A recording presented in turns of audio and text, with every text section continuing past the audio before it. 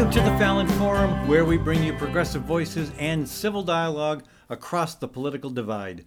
This is Ed Fallon, your host, and we are coming to you from the heart of America's heartland, Des Moines, Iowa. So, folks, before I give you the lowdown on today's program, let me take a second to thank some of our small business partners, because where would we be without small businesses? Hey, Gateway Market and Cafe, that's my grocery store. It's Des Moines' locally owned grocery and specialty food store. You can now order groceries online, and the Gateway team will bring them to you curbside. Gateway's Cafe is open for dine-in, carry-out, and delivery service 7 days a week, with catering and floral services also available. That's Gateway Market and Cafe. Good food, great community. Thanks also to Story County Veterinary Clinic, where Dr. Kim Holding has been caring for all creatures, great and small, for over 30 years. You can learn more at Story County Veterinary Clinic's Facebook page, or just by giving Dr. Kim Holding a call at 515-232-8766. That's 232-8766. So later in the program, Larry Stone's going to join us. We're going to be talking about what happens when big ag and big government get together, scratch each other's backs, basically bypass the rules. Well, you get a huge factory farm that's causing a lot of grief up in northeast Iowa. We'll also be talking with Joel Miller. He's the Linn County Auditor, Linn County, Iowa. And there is yet still another way the Republicans are trying to suppress the vote. And this may not be unique to Iowa, but it involves declaring a lot of voters inactive, even if they were active not that long ago. We'll also be talking with Dr. Maureen McCue about how one small library is leading the way on climate change, even as the nearby state university seems to be stalling out. And finally, Ashley Bohnenkamp will join Kathy Byrnes and I to talk about what the Girl Scouts are saying and doing regarding local food security. But first, I want to talk to you about the race to save the world. This is exciting.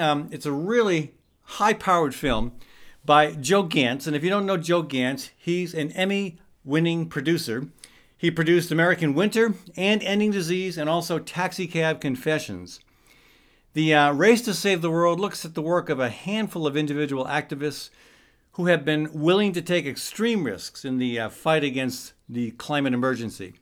Here's a quote from Joe's website. Encompassing protest and arrest, courtroom drama, and family turmoil, these everyday heroes push to create a sustainable world, often risking their relationships, careers, and freedoms in the process. The Race to Save the World is an inspiring call to action, urging each one of us to become climate warriors for a livable future. All right, full disclosure, I have a very brief cameo appearance in which I say something about not being careful to not be killed in a lightning storm. But the Great March for Climate Action is one of 5 or 6 activist enterprises that are profiled in the film. And there are 4 marchers in particular from that 2014 cross-country march who will be featured: Miriam Kasia, Michael Zambrano, Mac Wilkins, and Sean Glenn. It was an interesting experience to reflect on for me because for 8 months, I basically lived with this documentary crew. They followed the march every step of the way from California to Washington, D.C. And it's interesting. I get a sense of what it's like to be on reality TV, where you don't you know that everything you do and say is being recorded, and that was the case with the Race to Save the World documentary crew. I remember the first day. And that was the nearly 20-mile march through Los Angeles with 10 inches of rain, storms, clouds, lightning, thunder, a huge rainfall. I mean, walking up to our ankles and calves even, some people. And the documentary crew soldiered through that with us. To their credit, it was quite an experience. And I imagine even more complicated for them trying to deal with equipment in such weather. There was also an incident in the market, maybe the first, I think we were in Arizona by then, and people had been working in the kitchen truck trying to get a meal ready, and something, I can't remember quite what happened, but it wasn't good. Food spilled, equipment spilled, and people were upset, and marchers were trying to help and clean it up, and whatnot. And the film crew just kept filming the whole thing. And I get it. That's what they're supposed to do. They're there to document reality. And reality in this case was a mess. But there were some marchers, more than a few, who were really angry at the crew, the film crew, for not dropping their cameras and helping with the cleanup. And it was hard to explain that, no, that's what they're supposed to do. And, I remember another moment that was awkward for people, but again, very telling in terms of what this crew's focus was on. They were trying to capture not just the fact that people were walking across the country to raise the alarm about climate change, but also that, in doing so, you're living your life, and your life has become very different than it normally is in standard society. You're in a tent. You're living communally. You're eating out of the back of a truck. You're peeing in a box. And the film crew, well, they didn't barge into the commodes. I'll give them that. But they did, for example, one night they wanted to get us, preparing for bed. So they got people brushing their teeth. They got people crawling into their tents. They even, put the camera up to the tent and showed people getting into their sleeping bags and whatnot. And for some people, and actually for me as well, that was a little awkward. But I understood why they did that. And again, for some people, it was not just awkward, but annoying and upsetting. But again, I think what Joe Gans has produced out of this film is pretty outstanding. And my hope is that it will inspire a lot of people to take some real serious action to address the climate crisis. Some of the other people featured in the film, really impressive people with tremendous commitment. Abby Brockway, she's a mom. And when an oil train derailed about a mile from her daughter's school, it just scared the heck out of her. And she got involved with a group that decided to block the train carrying oil through a nearby Washington state town. Well, that got her and 4 other people arrested. And the film takes us through that scenario and also through the court hearing, the trial, in which Abby and others raise what we call the necessity defense, saying we needed to do this action, even though it involved civil disobedience and getting arrested. We needed to do it to prevent greater harm, in her case, to her family, to her community, and more broadly to the entire planet. The film also shows Michael Foster. Maybe some folks remember the valve turners, as they're called, the 5 activists across the country who on October 11th of 2016, in 4 different states, they timed this perfect. They cut through fencing and got into these valve sites and turned off the oil. They literally stopped the oil from flowing, oil from Canada. They stopped it for a big chunk of the day. And, most of the valve turners didn't go to prison. Foster did get sentenced to 6 months. He's now on probation. He's featured in the film. Ajit Piper is also in the film. He's part of the Our Children's Trust lawsuit, and that suit has been going on for a while. It's been both at the federal level and at the state level.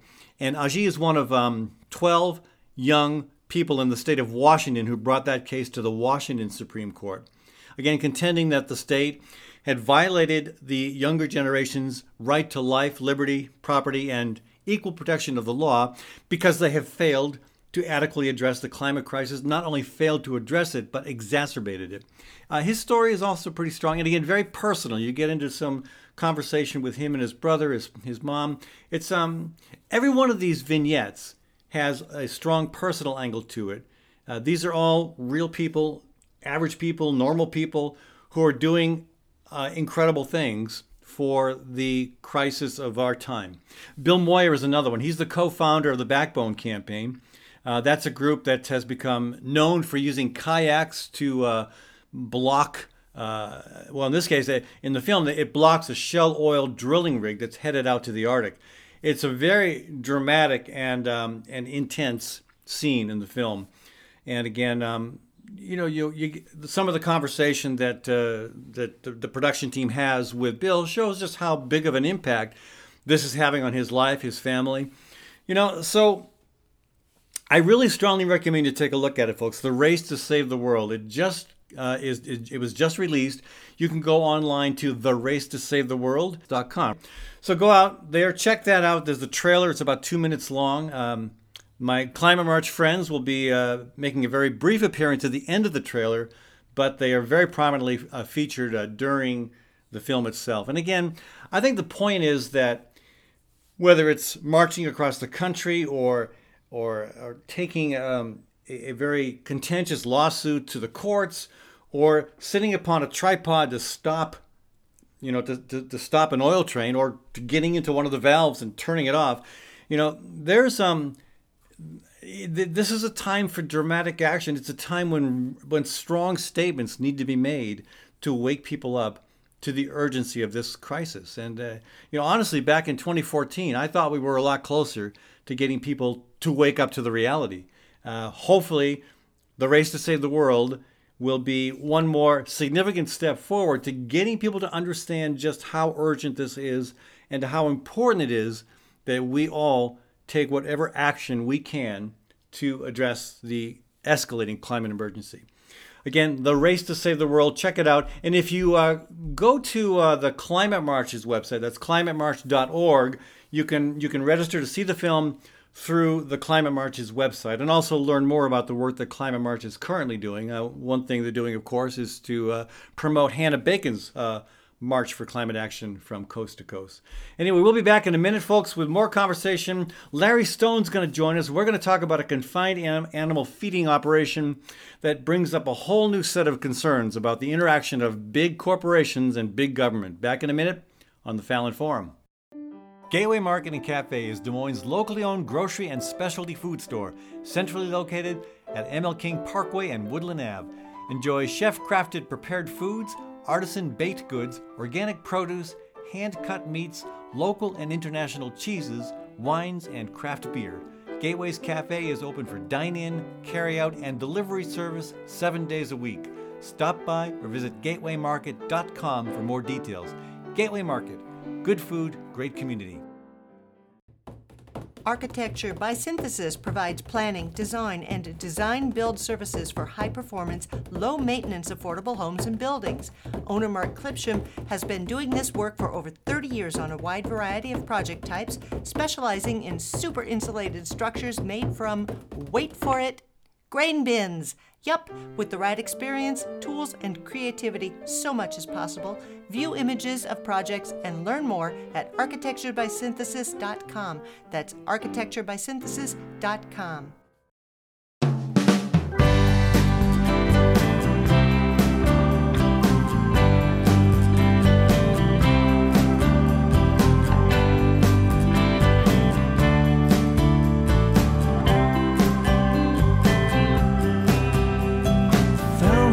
Steps out in front of St. Alphonsus. He was missing both his shoes with some broken teeth responses. Bloody stained glass like busted in pieces on the ground. The arresting officer, familiar with the situation, picked him up a day before at a notorious location. Pity on the boy with the black eyes lying on the ground.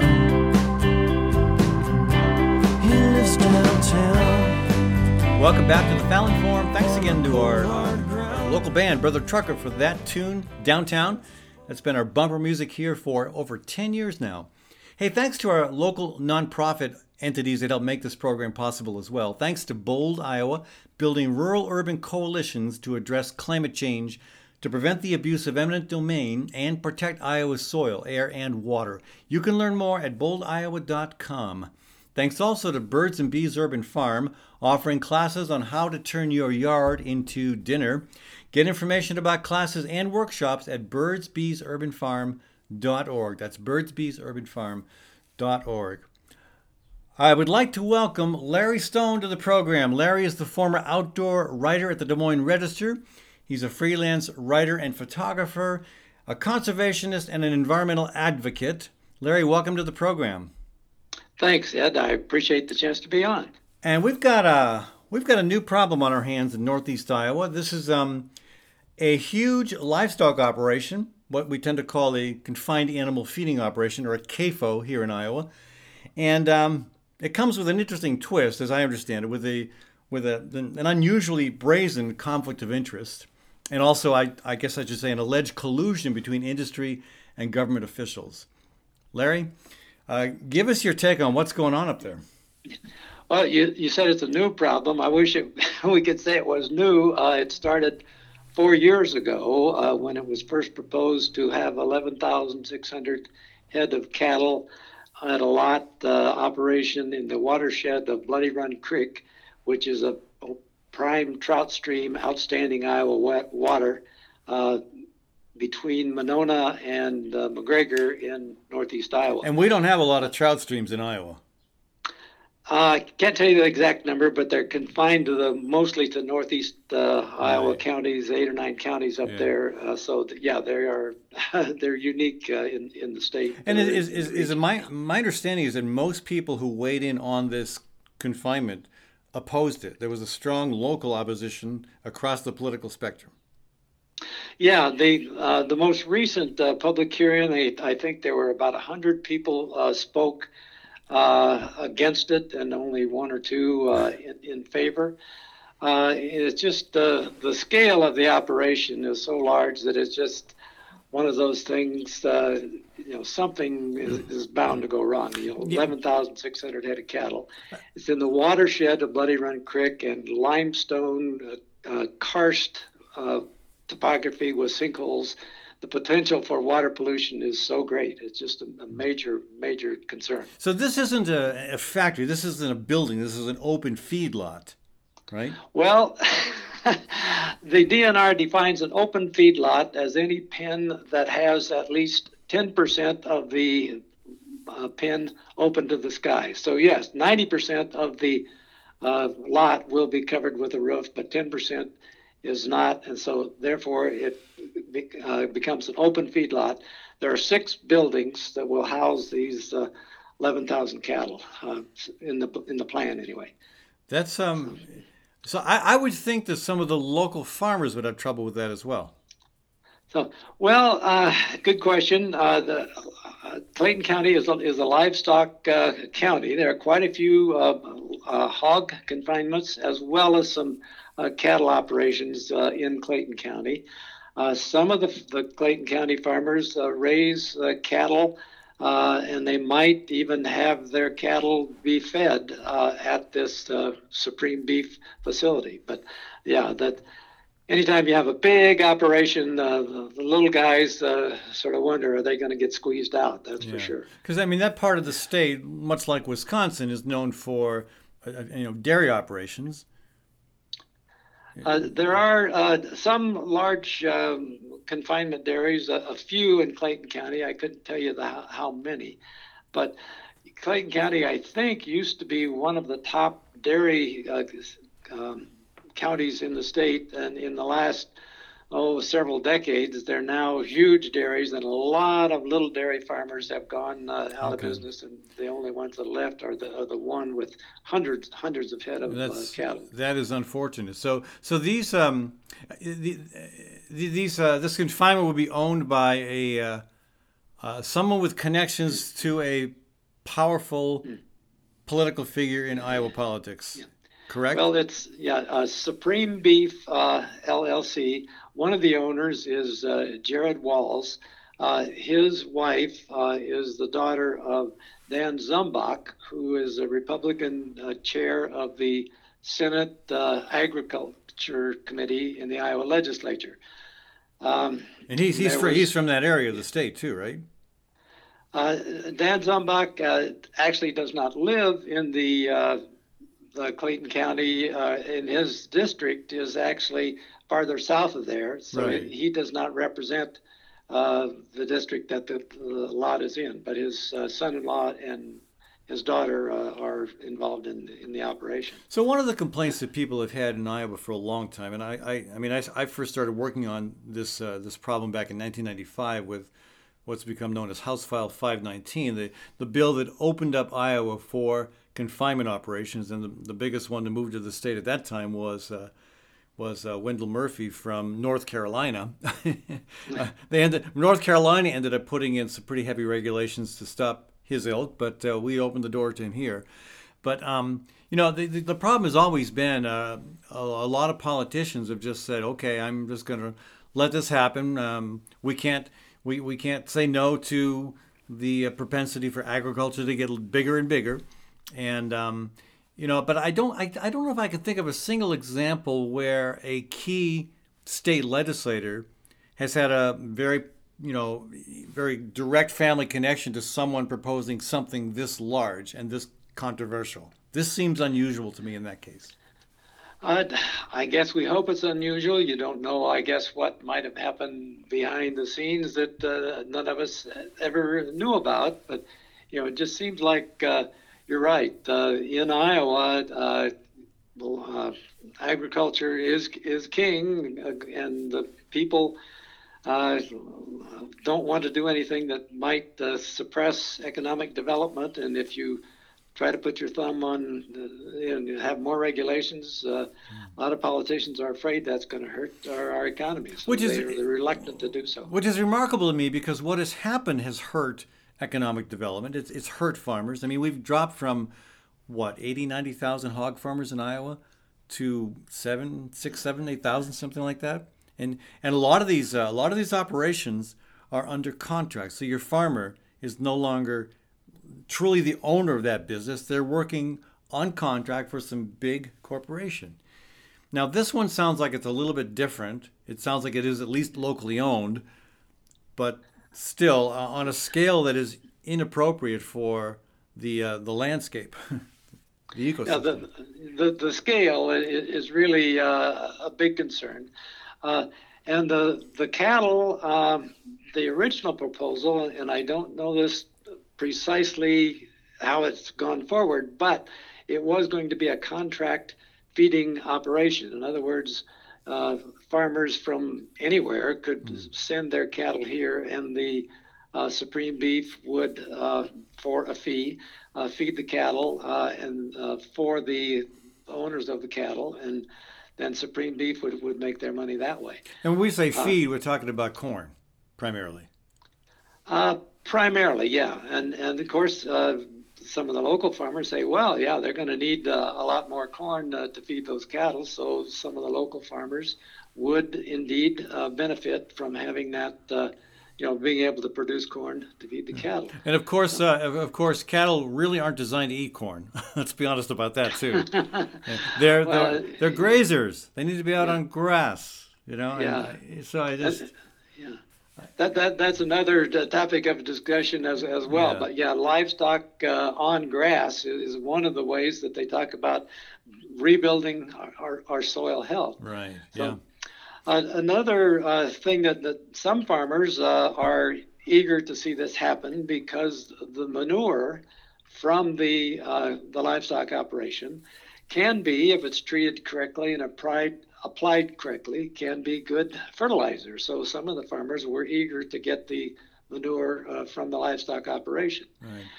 The concern comes, however, in northeast Iowa. We've got a lot of streams, we've got a lot of hills, some erosion problems, and is that manure going to get into our water and cause problems? And as careful as we try to be, it's going to happen.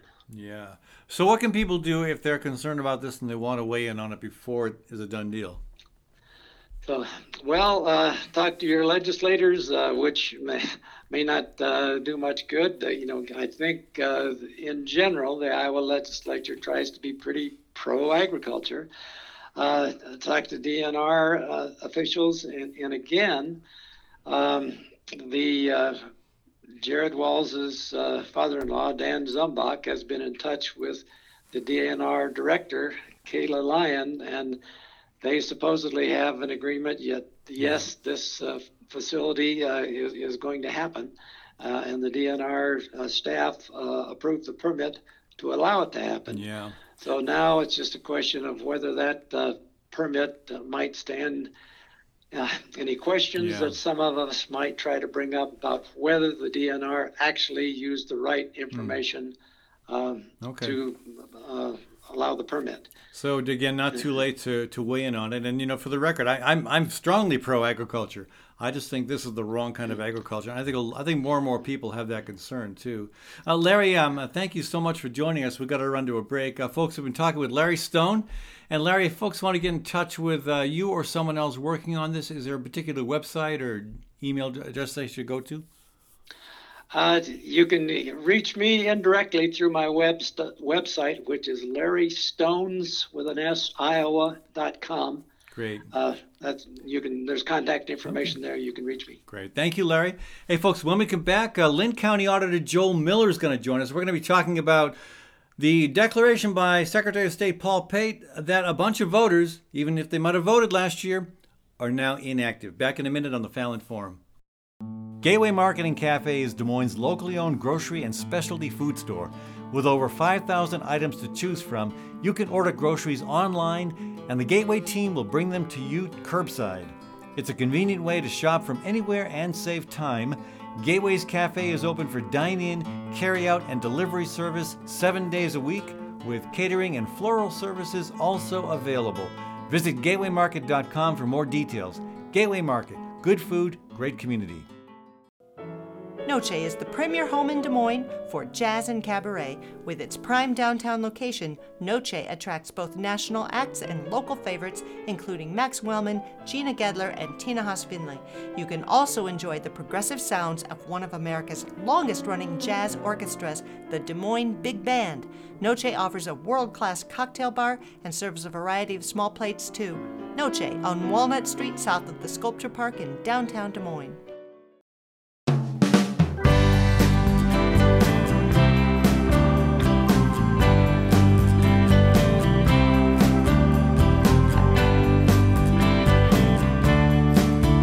Welcome back to the Fallon Forum. Ed Fallon with you, folks. We're broadcasting, as always, from Des Moines, Iowa, the heart of America's heartland.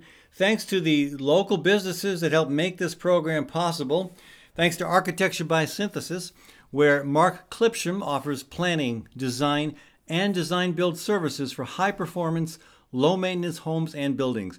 Architecture by Synthesis specializes in environmentally friendly designs, including highly insulated structures made from grain bins. That's Architecture by Synthesis.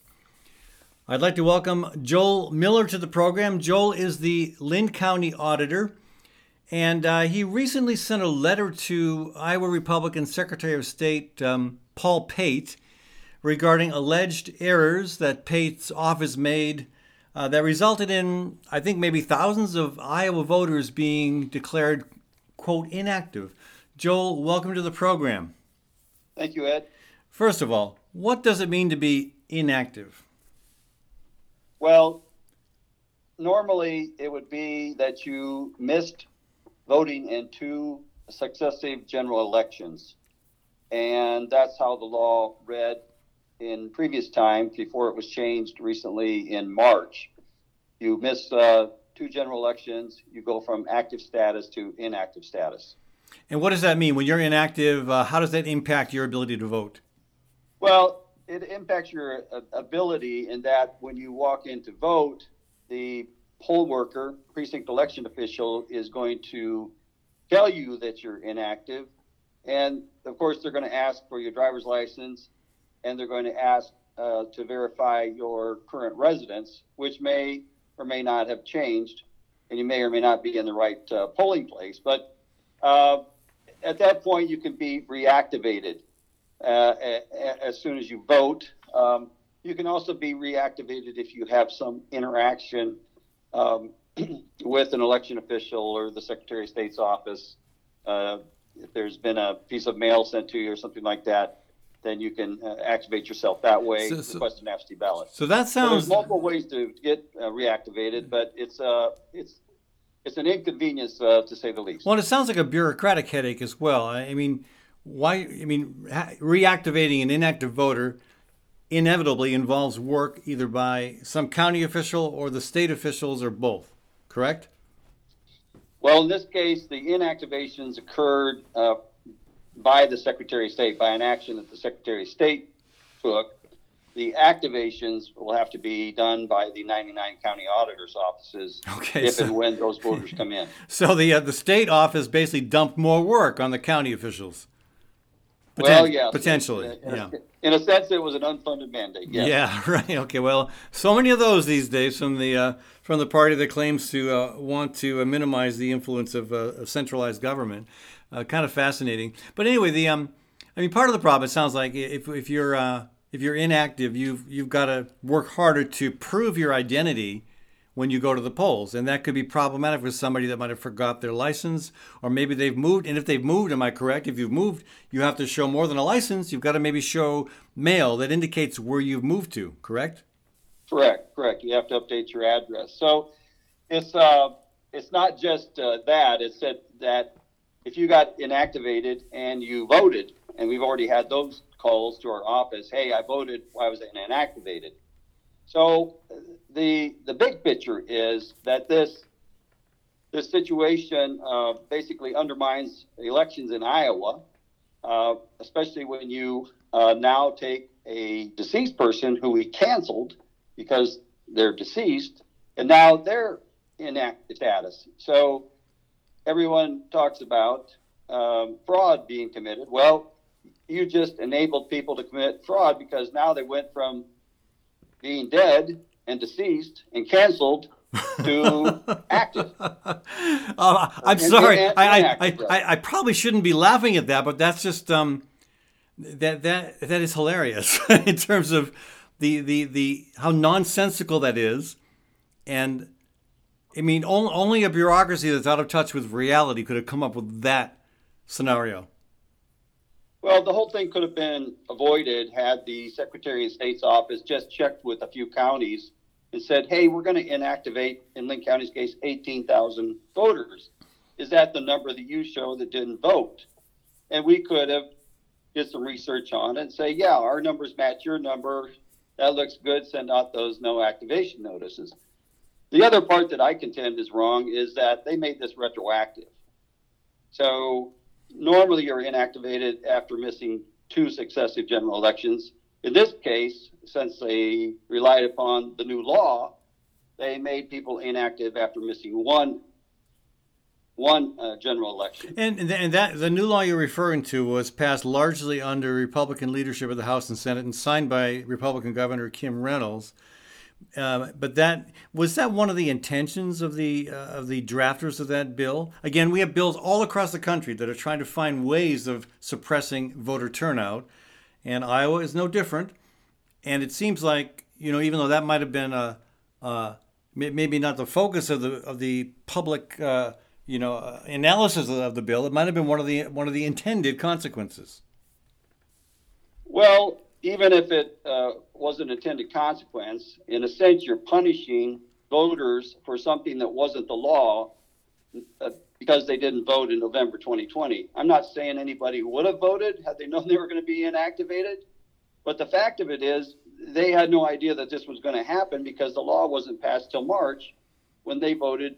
They missed the election in November. And my other contention is that it shouldn't be retroactive. And I'm relying upon basically some legal counsel that says, hey, this legislation contained criminal penalties, felonies, in fact, for punishment against auditors and election officials. Yeah, you could go to jail.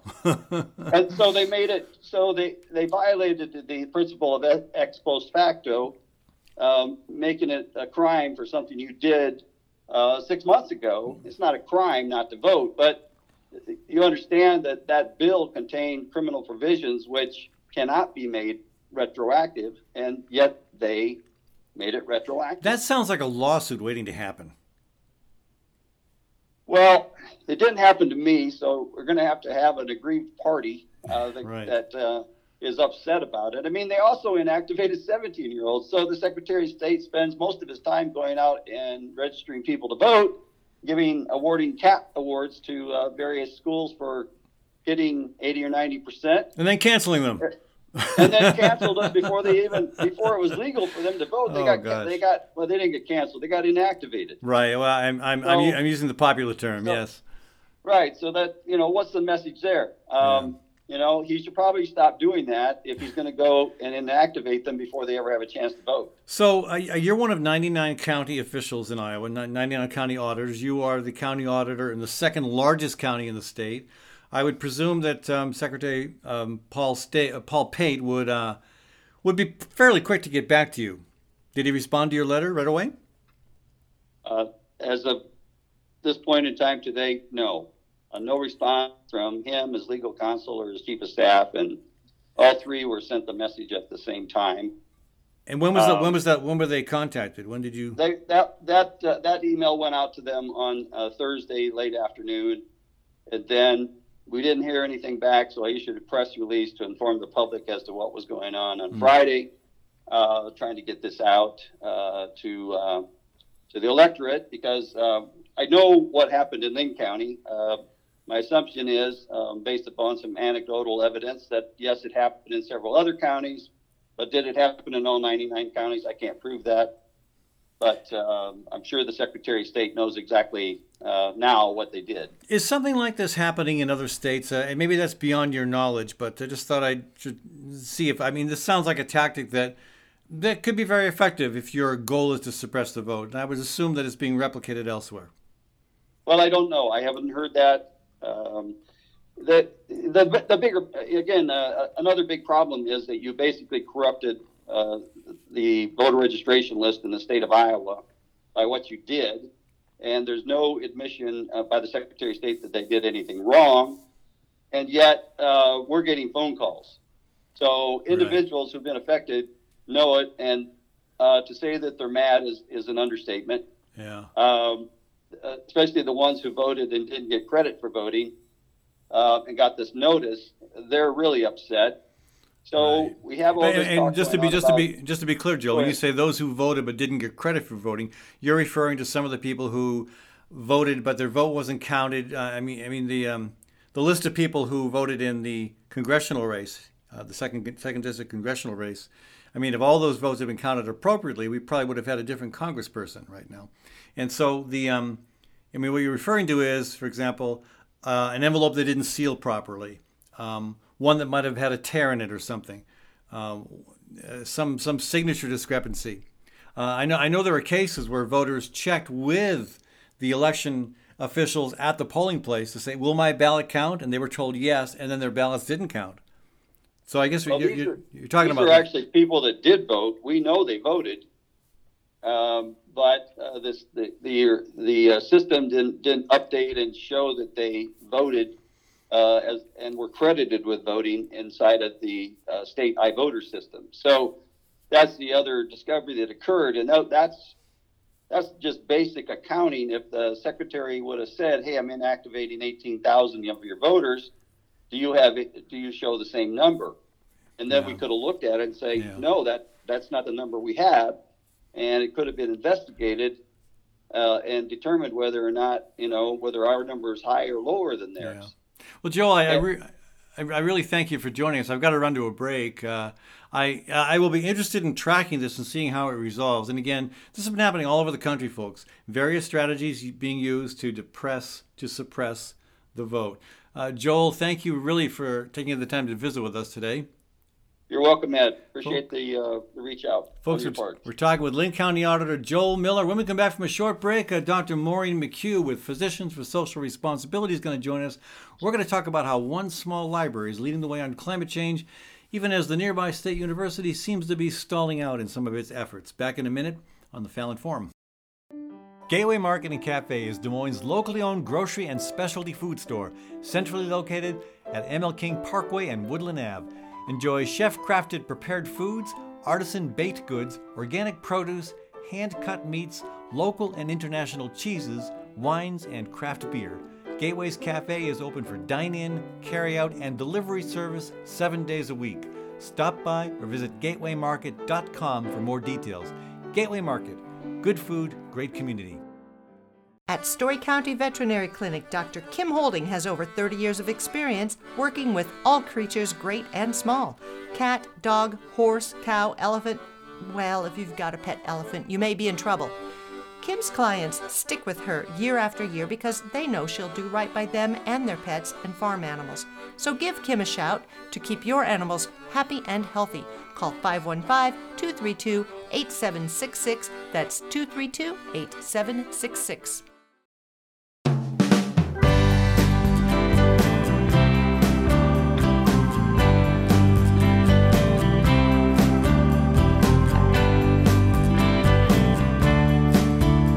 Welcome back to the Fallon Forum. Hey, spring is going great guns, folks, and we're very happy to see warm weather here in the heartland. I'd like to take a second to thank some of our local business partners, well, specifically thanking Noche Jazz and Cabaret. As Des Moines' premier jazz club, they feature both national acts and local favorites, including Max Wellman, Gina Gedler, and Tina Haas-Findlay. Noche also has a cocktail bar and serves a variety of small plates. Check them out, folks. That's Noche Jazz and Cabaret. I'm going to welcome to the program now Maureen McCue. Dr. Maureen McCue is a retired physician and public health professor and also a 20-year veteran of coordinating Iowa Physicians for Social Responsibility. Maureen, welcome to the program. Thank you, Ed. Nice to hear you. Yeah, and it's, nice to participate. Yeah, there's finally there's some stuff happening on climate change at the federal level. It's about time. But still, there's a lot of the initiative is local. And I know that the library in Iowa City has taken some steps that maybe more libraries ought to take. You want to tell us about that? Oh, sure. I'd love to. Thank you for asking. As you probably know, we've spent much of the last year talking to people in as most a positive a tone as possible about what we can all do to make every day Earth Day. And since this is, Earth Day month again, we decided to put up this big installation reminding people of how many paths there are. There's kind of the issue of the day. This is a crisis bearing down on us, and everybody wants, the one silver bullet to solve it. But in fact, we have both a climate crisis, we have a, extinction crisis, we have a social breakdown crisis, we have all sorts of problems with waste and garbage and so on and so on. So they're all interconnected. And so what our installation is all about, thanks so much to the support of the library, is showing all the different paths that people can take, all the different things that need to be addressed if we're going to solve these interconnected problems. No one person can do it all, but if we're aware of the big picture, hopefully each one of us has a way that we can contribute. So is this somewhat of an art installation? Yeah, kind of. I sort of repurposed a number of images and tried to bring them together as parts of paths, and the top path is where we want to go, where we need to go, the path we need to stay on to clean our air, get good energy, maintain our forests. And the lower path is the path that we are already on, which is bringing us really to extinction if we don't get off that path. Now, scientifically, none of that is controversial, but politically, I'm afraid, in some circles, it is controversial. Have you had any pushback, any negative response from the public or anyone else? No, I was so pleased. While we were putting it up, people would wander by and ask about it and inquire about it and say thanks, for putting it up. And then the library itself looked for any and all books, both in the adult sections and the science sections and the children's sections, to present all the various books on the subjects, from things as disparate, as children working to save different animals, to Michael Clare's book from 2019 about all hell breaking loose in the military because they recognize what's going on. They know they have to respond both for their own sake and for preventing these complex crises around the world. So the kinds of things that the library has pulled together are very supportive. And I so far, we haven't gotten any negative responses. I mean, I think almost everybody is on board with many of these issues. The problem is they don't always see the connection. Yeah. So and that was the goal by making it paths. Right. Is to show the connections, and then underneath it we have pillars that support either our current route to extinction, like greed and growth and competition, racism, versus the things that would allow us to grow into a more sustainable, livable future, this sounds like cooperation and that sort of thing. This sounds like the sort of display, the sort of installation that might be well received, or at least well-purposed at other libraries. What about the University of Iowa Library? Is that something they might be interested in? Well, I didn't actually go over there. We have in the past, PSR Iowa has done a variety of installations at libraries.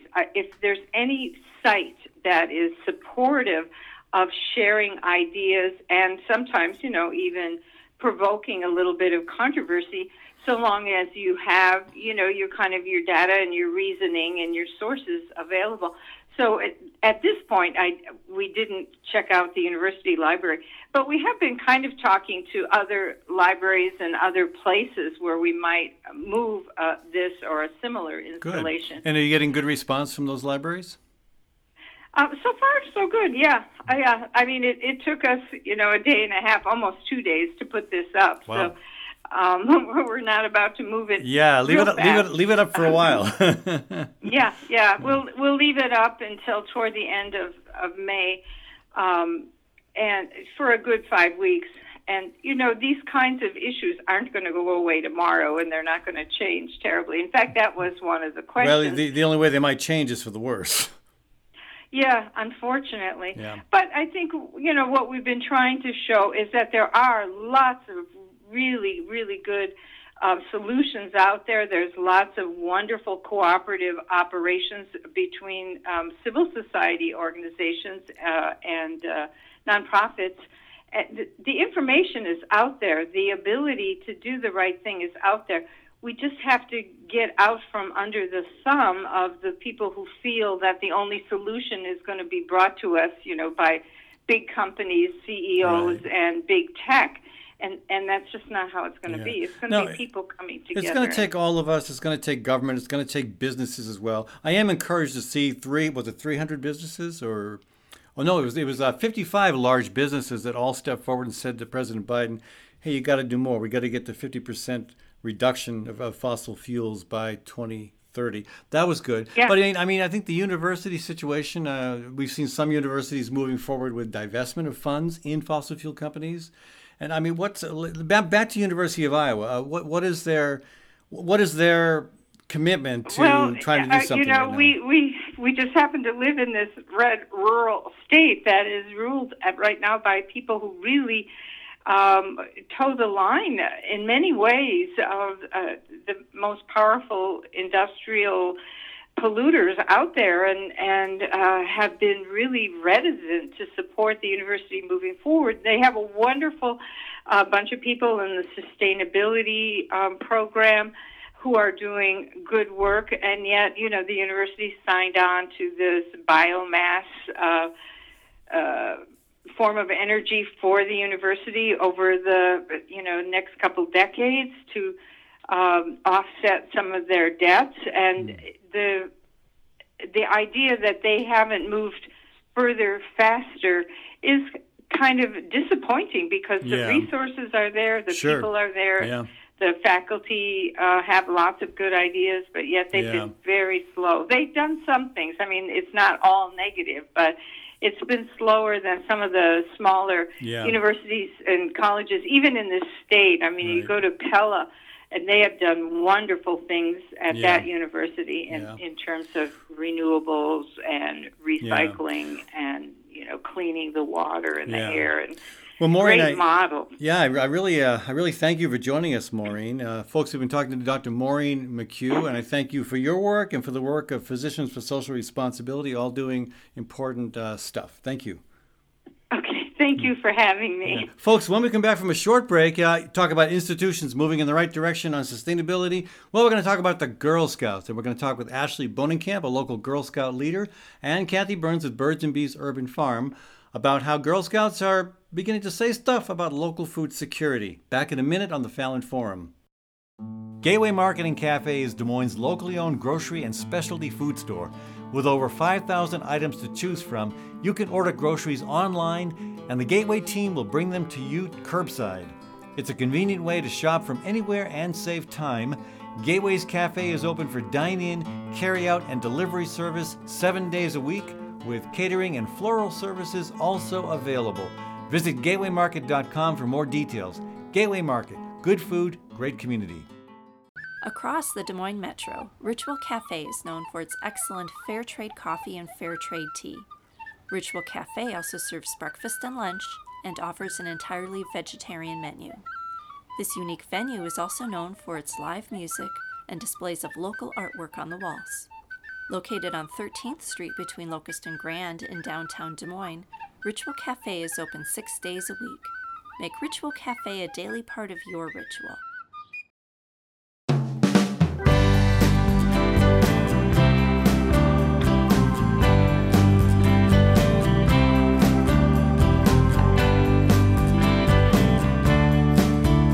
Welcome back to the Fallon Forum, where we bring you progressive talk and civil dialogue across the political divide here from America's heartland, Des Moines, Iowa.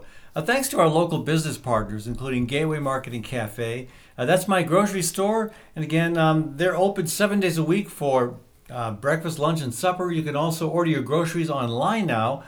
Gateway, their team will bring those groceries to you curbside. You can order, through the cafe. You can order dine-in, carry-out, delivery service, 7 days a week. Catering and floral services also available. That's Gateway Market and Cafe.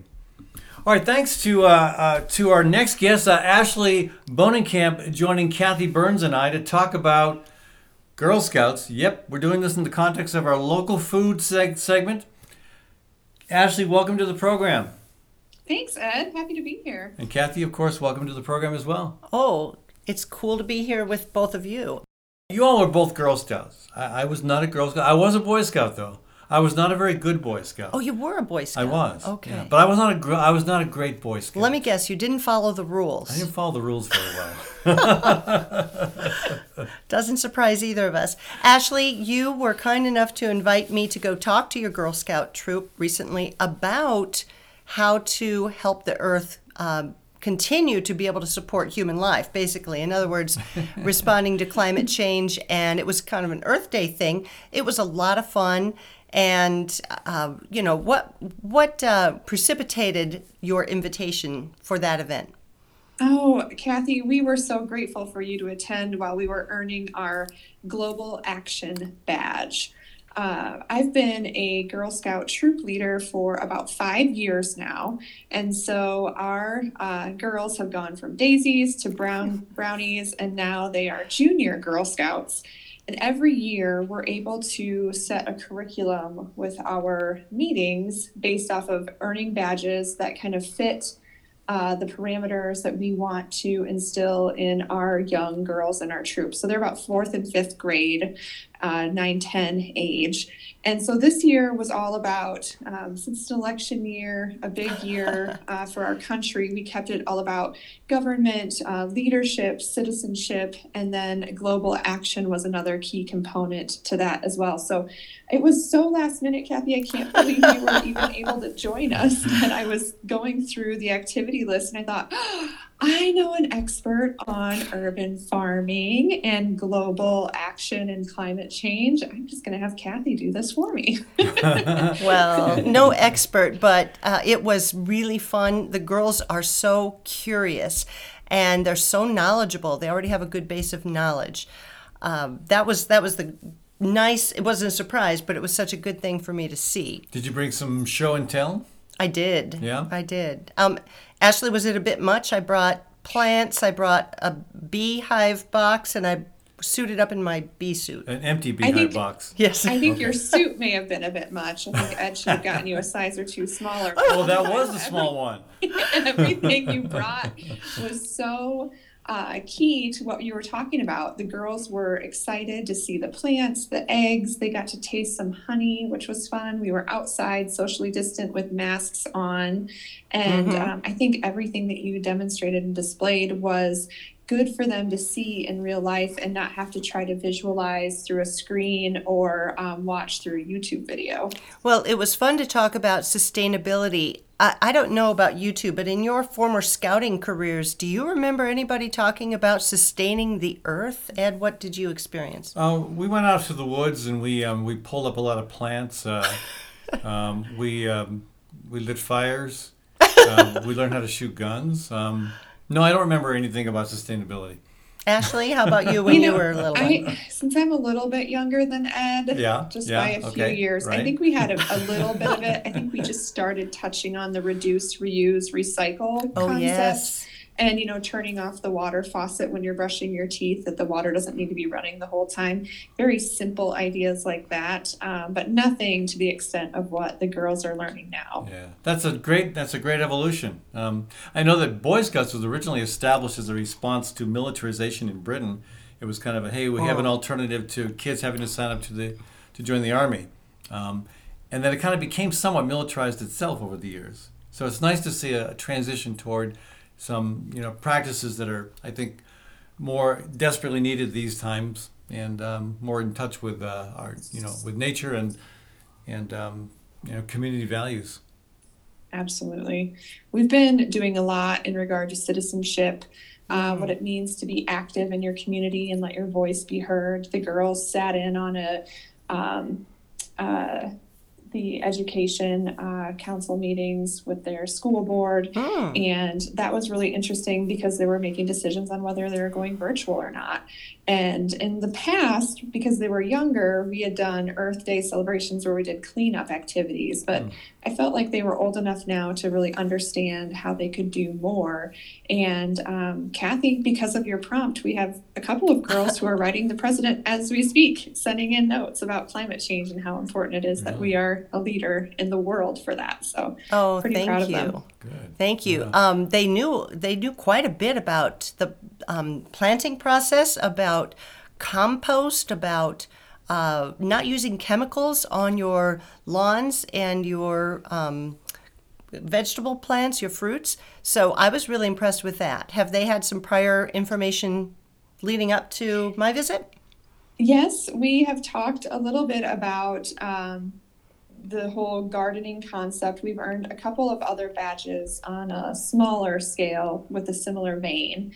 But they haven't really spoken to anyone who's doing it hands-on to really feed themselves. I think their concept of it in the past was maybe just more of a hobby or something that's fun, but not necessarily something that's so sustainable long-term throughout the year. So to see you doing it in such a scale in your yard was, I think, pretty exciting for them to see. Well, if it were better times for being able to be connected to people, I would have brought more treats. They did get to taste the honey. We did that in a very safe, sanitary way. You would have made him an omelet? I would have brought you to make the omelet. Oh, that's right. And I would have cooked the omelet over an open fire of wood. He would have. I did bring some eggs, and they liked all the pretty colors, but they were also interested in the way the chickens are raised, and that was cool. I will say I was kind of dissing my Boy Scout days, but I will say, they taught me some things that were still very, very valuable to me. I still know how to tie a bunch of knots that are really helpful. I gained some appreciation for appropriate ways to set up a tent, which of course came in handy in a big way for me in 2014 when I slept in a tent every night while walking across the U.S. Not every night, Ed. Nearly every night. Oh, thanks for calling him out. I've read the book. Okay, well, good. I'm glad to know you've read the book. Yeah. So, all right, 3/4 of the nights, anyway. But no, it's scouting is still very relevant and a very valuable experience, and it's exciting to see that some of what they took home from the presentation that Kathy shared, is leading to additional action, additional activity. So. Next week, we're going to evolve what Kathy shared, and we're going to build our own planters. And I think some of it's going to be flowers that may be edible. Definitely those that are going to be what bees and butterflies enjoy. And then I think we might even put some cabbage or some lettuce or things like that in there as well. So they can actually take what Kathy was talking about and apply it into something they can take home themselves. A recommendation for a planter like that, it's a very pretty plant and very edible, kale. Kale. Wonderful. And if you keep it trimmed, it doesn't have to get as tall as a palm tree like ours do, but you can. It can be a lovely plant. Now that's an exaggeration. It is. They don't get as tall as palm trees, but they look like palm trees when they bonsai palm trees. Yes. Yeah. Very good. I'm glad to hear that. Yeah. No, that's great. I think even better than just having somebody like Kathy go and talk to a troop. Bring the troop to the site. I mean, and it's not just Birds and Bees Urban Farm, but you've got so many places in Des Moines, more and more places all the time that are doing really interesting stuff with land, with soil, with food, with vegetables and animals. I don't know if your troop is capable of doing field tours like that, but those could be pretty instructive just when you get to see it up close on site. Oh, I would agree. And we haven't been very active. We've done most of our meetings virtually in the last year due to the pandemic. But I think that those are amazing suggestions once we all get past this crazy year that we've been a part of. Yeah, I think we're getting there. Yes, yeah. We are. Yeah. I also mentioned you're welcome to come just host a meeting at the farm here if you want. So that's always open. Wonderful. So speaking of civic responsibility, also involvement on the small level outside of emailing the president, getting involved with the city council, paying attention to what the city is doing as far as sustainability. There's a sustainability task force, and Ed and I are part of a food security task force centered for now around growing food in your spaces that you have available. So that's just another thing that the Girl Scouts and Boy Scouts and all the kids can do is kind of focus in on what's going on right here at home. Oh, I love it. Ashley, thank you so much for joining us. Folks, we've been talking with Ashley Bohnenkamp. She's a Girl Scout troop leader here in Des Moines. Kathy Byrnes has been with me as well. Of course, always we do this last segment together every week to try to bring attention to the importance of urban agriculture. Thanks to all of our guests today. In addition to Kathy and Ashley, Joel Miller, Larry Stone, and Maureen McCue. Thanks to our business partners, Gateway Market, Architecture by Synthesis, Story County Veterinary Clinic, Noche Jazz and Cabaret, and our nonprofit partners as well, Bold, Iowa, and Birds and Bees Urban Farms. Thanks to Brother Trucker. Thanks to our production team of Sherry Herdine and Kathy Byrnes. Please subscribe to this program. You can tune in on the Fallon Forum website, but also on your preferred podcast platform. And, of course, a variety of local stations around the country. Again, this is Ed Fallon, your host, thanking you for joining the Fallon Forum.